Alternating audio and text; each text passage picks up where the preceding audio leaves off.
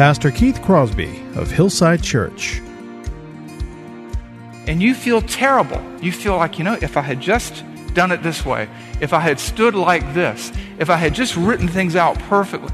And what we're going to see here and what we're going to learn here are three conclusions that you need to understand and embrace about how God works, about the grace of God, so that you'll understand it's really not up to you to save anybody. You just present the information, God does the saving. And I think in that you're going to find great comfort. I can see the promised land, though there's pain within the plan. There is victory in the end. Your love is my battle cry, the anthem for all my life. Every giant will fall, the mountains will move, every chain of the past you've broken into. All the fear of the lies, we're singing the truth, that nothing is impossible with you. Oh, nothing is impossible. Hello and welcome to today's edition of Grace to Live with Pastor Keith Crosby, lead pastor of Hillside Church in San Jose, California. We are delighted that you've chosen to spend time with us here on the broadcast today, studying God's Word. We would encourage you to follow along with us in your Bibles if you can. On today's broadcast, we'll be continuing with our Decoding Jesus teaching series. So if you have your Bibles, please turn with us again to the Gospel of John, chapter 6. Now here's Pastor Keith with today's study. Father, we just come before you, Lord. Let us focus our hearts and our minds on you because you deserve it, Lord. Help us, Father, to look into your word and to be changed by it, Father. Help me to be clear as I unpack this, Father, and help us to be game to apply it. We ask you in Jesus' name. Amen. As you know, we've been going through a series on the Gospel of John, and we call it Decoding Jesus. And what that is a search for the historical Jesus. And where do you find the historical Jesus? In the most reliable historical source documents available, and that is the Bible, which transcends any of the secular standards for historical source documents. And so we've been understanding who Jesus is, because there's a lot of confusion in our culture. Some people see him as a mystic or a holy man or a good teacher, but he saw himself, and the scriptures see him. The historical records indicate that he is God and the Savior of the world, the only Savior that there is. And we've been seeing that. A lot of people say, well, Jesus didn't really see himself as that. But what we're seeing is time and time again, yes, he did. And that's a message that most people don't want to hear today. We live in a culture where people don't want too much information. They don't want to hear anything that might upset them. They don't want to be challenged. They like comfort where they are. You may have heard of safe spaces in the universities today. And I was looking that up. You know who the inventor of safe spaces was? Not somebody whose name is on the tip of our tongue these days. Tigranes the Great, the last king of Armenia. He died around 55 BC when the Romans came in and do what they did. And basically, he was the guy who invented the idea of shooting the messenger. If you go back in history, you can look it up, you can Google his name. When he got bad news, when he heard something that he just didn't want to hear, he had him beheaded. And so he was told that armies were approaching, and he didn't want to hear that, so he had the guy beheaded because he wanted a safe space. Unfortunately for him, the safe space cost him his life because everybody kept telling him what he wanted to hear, and he perished. And that's the way it is today, too. There's a slide here that's coming up, and it's of the square in Barcelona. Terry and I were in Barcelona shortly after the terrorist attack, and I can tell you that there's no such thing as a safe space in this world, physically or eternally. And as we walked through the city center shortly after the terrorist attack, this is what we saw. And we saw an outpouring of emotion, of heartbreak, of the realization that even though we may not want to hear certain things do come to bear on us because there are no safe spaces. And pretending that something isn't so doesn't change anything. And as we went through the city center, we read some of the signs, and here's two coming up on the next slide here. One was Pray for Barcelona, and it was kind of a ecumenical, multi-religion project where all the people from all the different religions would get together and pray to their God. And the other one was a sign here that said, no more violence, no more hate. This isn't Islam. Well, I don't know about you, but I don't think those people were Presbyterians. You know what I mean? I mean, this is Islam. This is the face of the Quran and the Hadith. And people don't like to hear that. We don't want to know that. Nobody wanted to know, and I certainly wasn't going to say to the shopkeeper that praying to any God you want to isn't going to do you a lick of good. And good feelings and good intentions don't change anything. There's only one solution for all that ails the world, and it's terrorism or it's racism, and it's not legislation and it's not marches, it's the gospel. That's what it is, really. You're not going to legislate morality. It's never been done successfully. It will not be done until Christ returns. And this isn't what people like to hear. People like to have faith in prayer. But if the object of your faith is Buddha or Allah or whatever, it's a fool's errand, because those aren't real gods. And if you're just praying to pray and the object of your prayer isn't the one true and the only God, your prayer is wasted. And this isn't what people like to hear.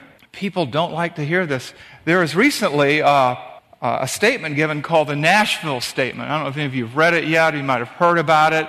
And it's sort of reflected in the headlines on this slide. And the Nashville Statement basically is biblical Christians from all spectrums, all denominations coming together and rehearsing what's been the understanding of Christianity for 2,000 years when it comes to marriage and men and women and gender and things like that.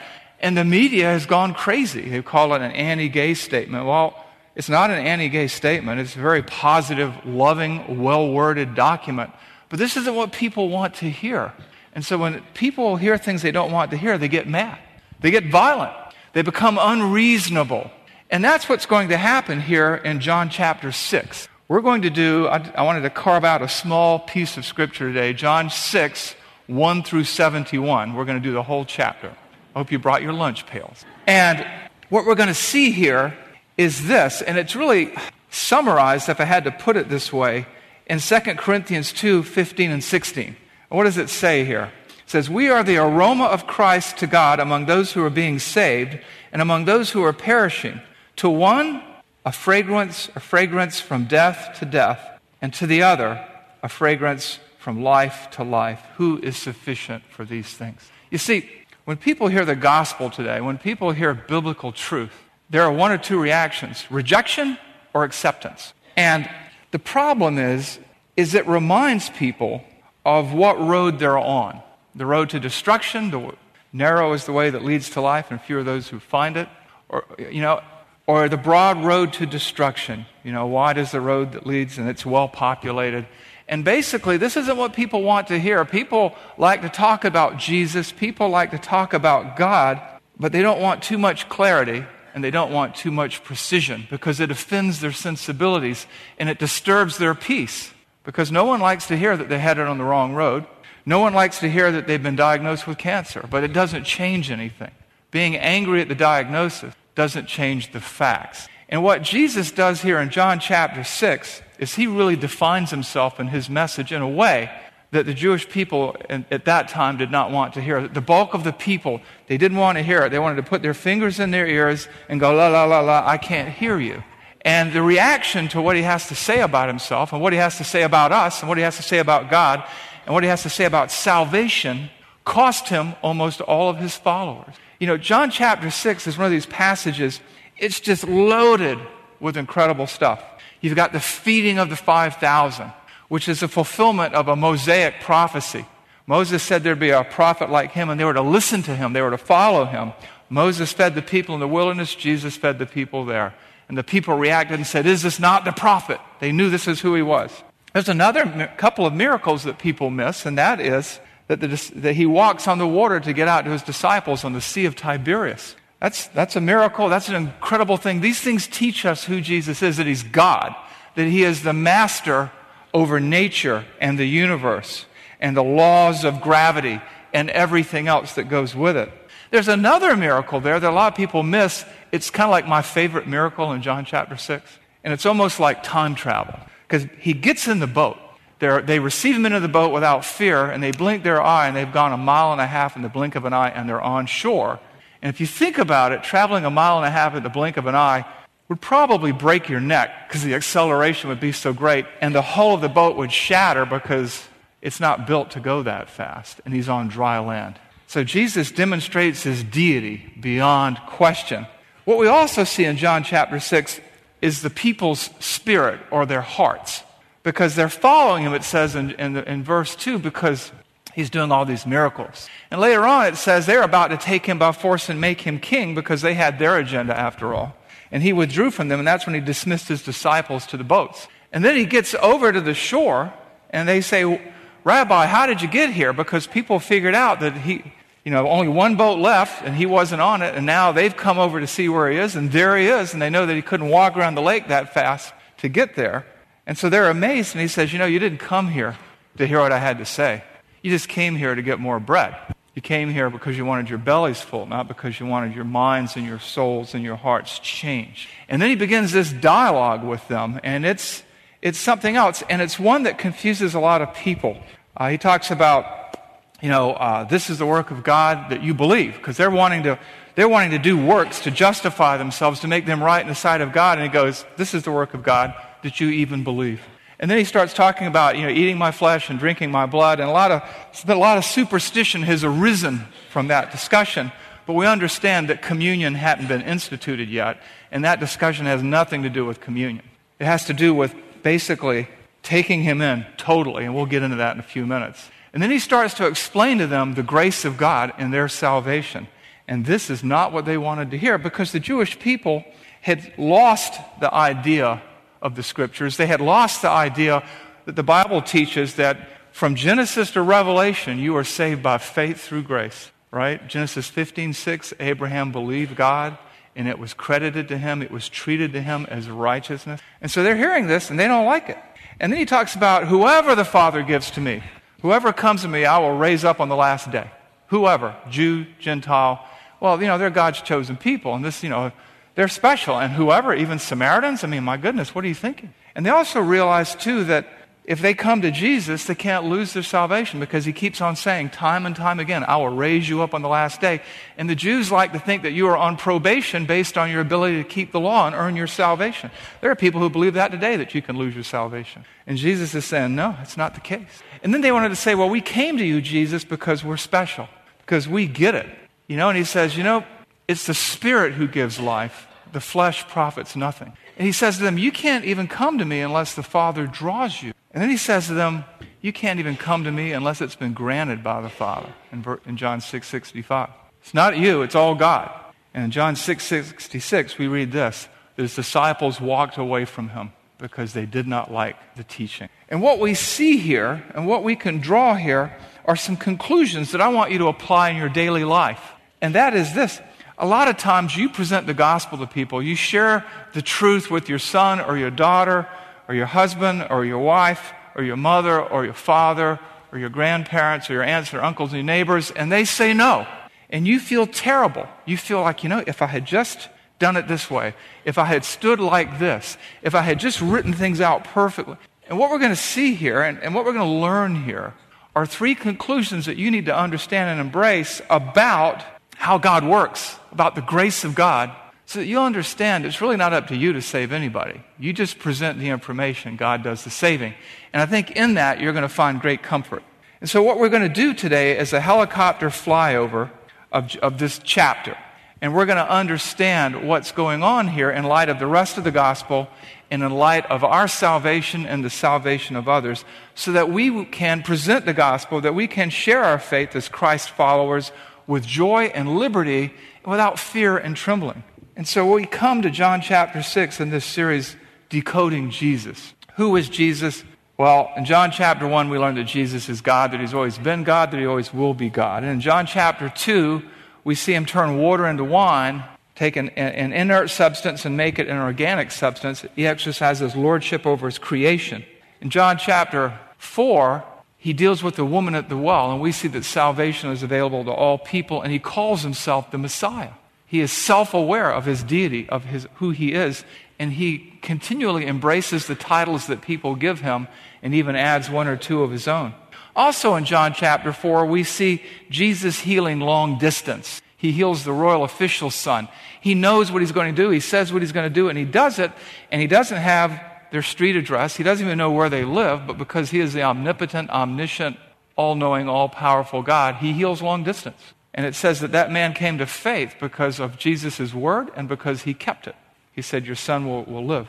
In John chapter 5, we see the deity of Christ through two events. We see that Jesus is God through two events. The first event is that he heals a paralytic, somebody who's been paralyzed for over 35 years, 37 years I think it is actually.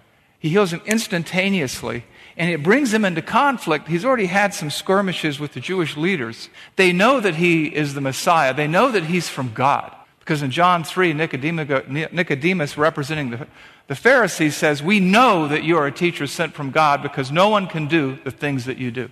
So he heals this man on the Sabbath. And Jesus is Lord over the Sabbath. He's not subject to the Sabbath or the misinterpretation of the Sabbath law for that matter. He heals him, and everybody gets mad. They just blow off the miracle. This man who has sat there with atrophied bones and muscles and calcified joints for 37 years has been instantaneously healed. And his brain has been reconnected to his body, and his bones and his joints and his ligaments and his muscles all work perfectly, and he can rise, pick up his bed, and walk. And so they confront Jesus, and Jesus goes through and says, look, why are you surprised at this? My Father has been working from all eternity, and I've been working alongside him. I'm eternal like he is.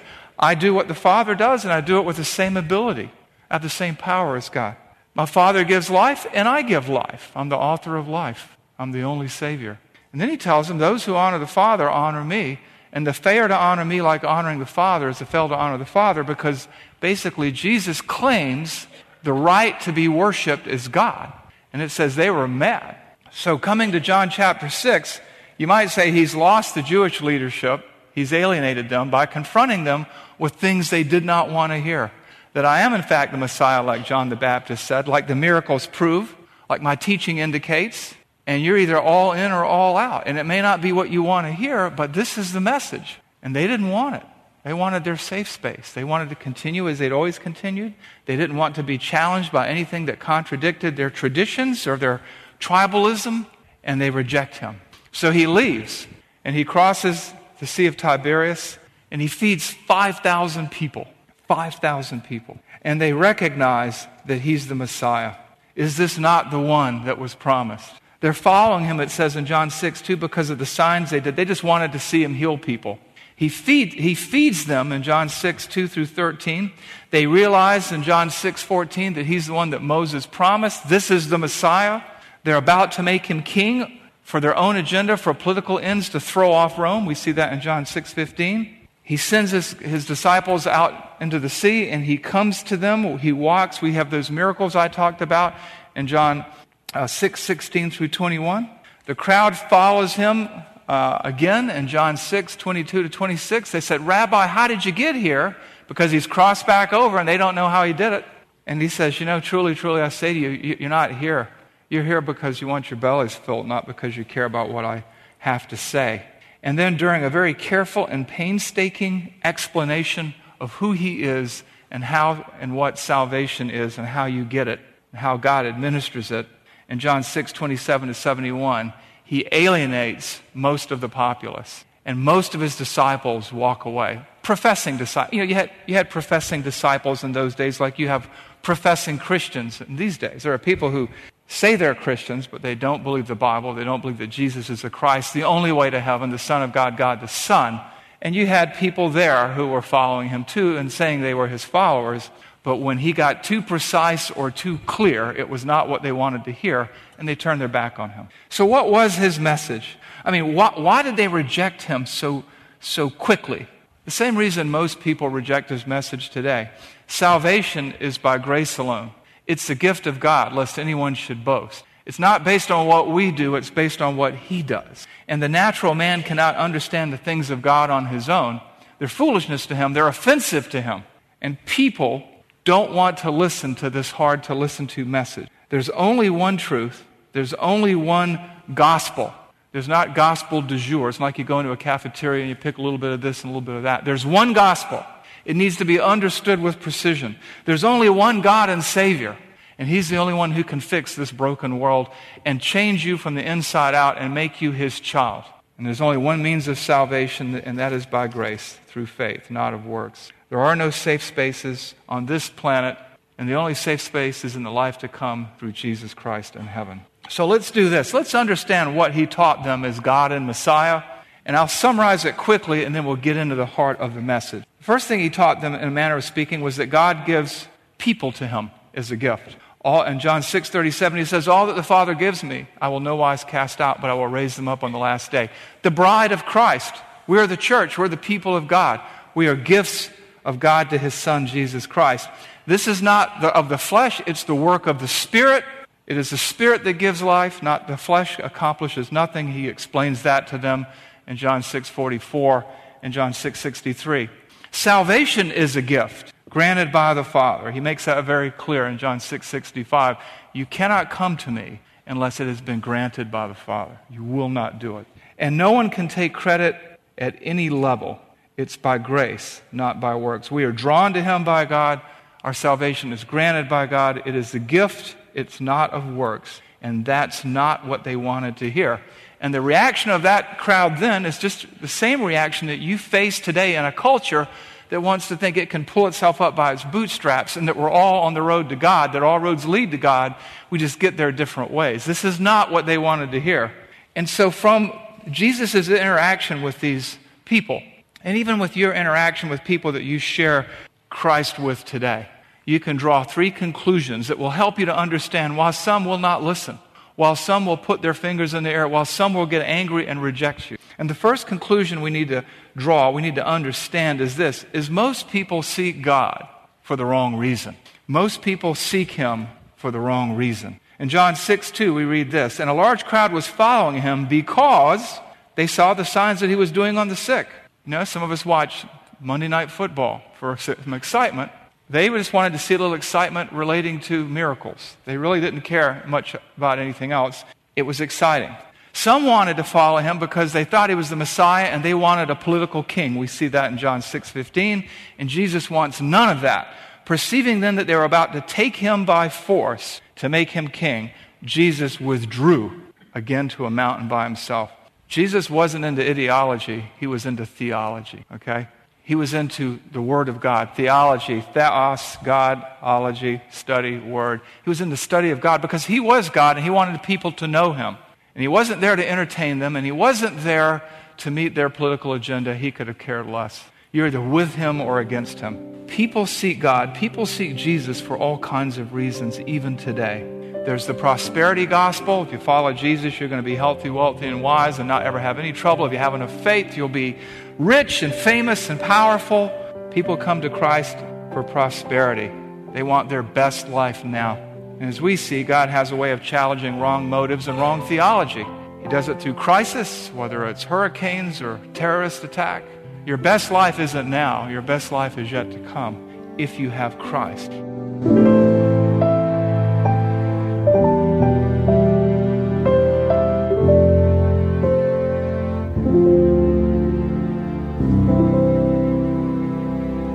Pastor Keith Crosby on today's edition of Grace to Live. We are so blessed that you've chosen to spend time with us today studying God's Word. If you'd like more information on Pastor Keith or Hillside Church, here's how you can connect with us. Our mailing address is 545 Hillsdale Avenue in San Jose, California, 95136. The church office telephone line is area code 408-269-4782. And you can connect with us on our website, which is gracetoliveradio.org. There you can check out archived messages of past sermons and also listen to Pastor Keith's weekly blog. And please remember that the Grace to Live radio program is a listener-supported ministry outreach of Hillside Church if you'd like to partner with us financially. Again, all of these things are available to you on our website, gracetoliveradio.org. Also, I'd like to remind you that Pastor Keith and the staff here at Hillside always look forward to hearing from you. So if you'd like to drop us a note, you can email us here at keith at hillside.org. And also at jono@hillside.org. That's JONO at hillside.org. Well, we hope that you'll join us again next time for Grace to Live. But until then, I'm your host, Kevin Reeves, and on behalf of Pastor Keith and everyone here at Hillside Church, it is our prayer that the Lord will richly bless you. And thanks for listening.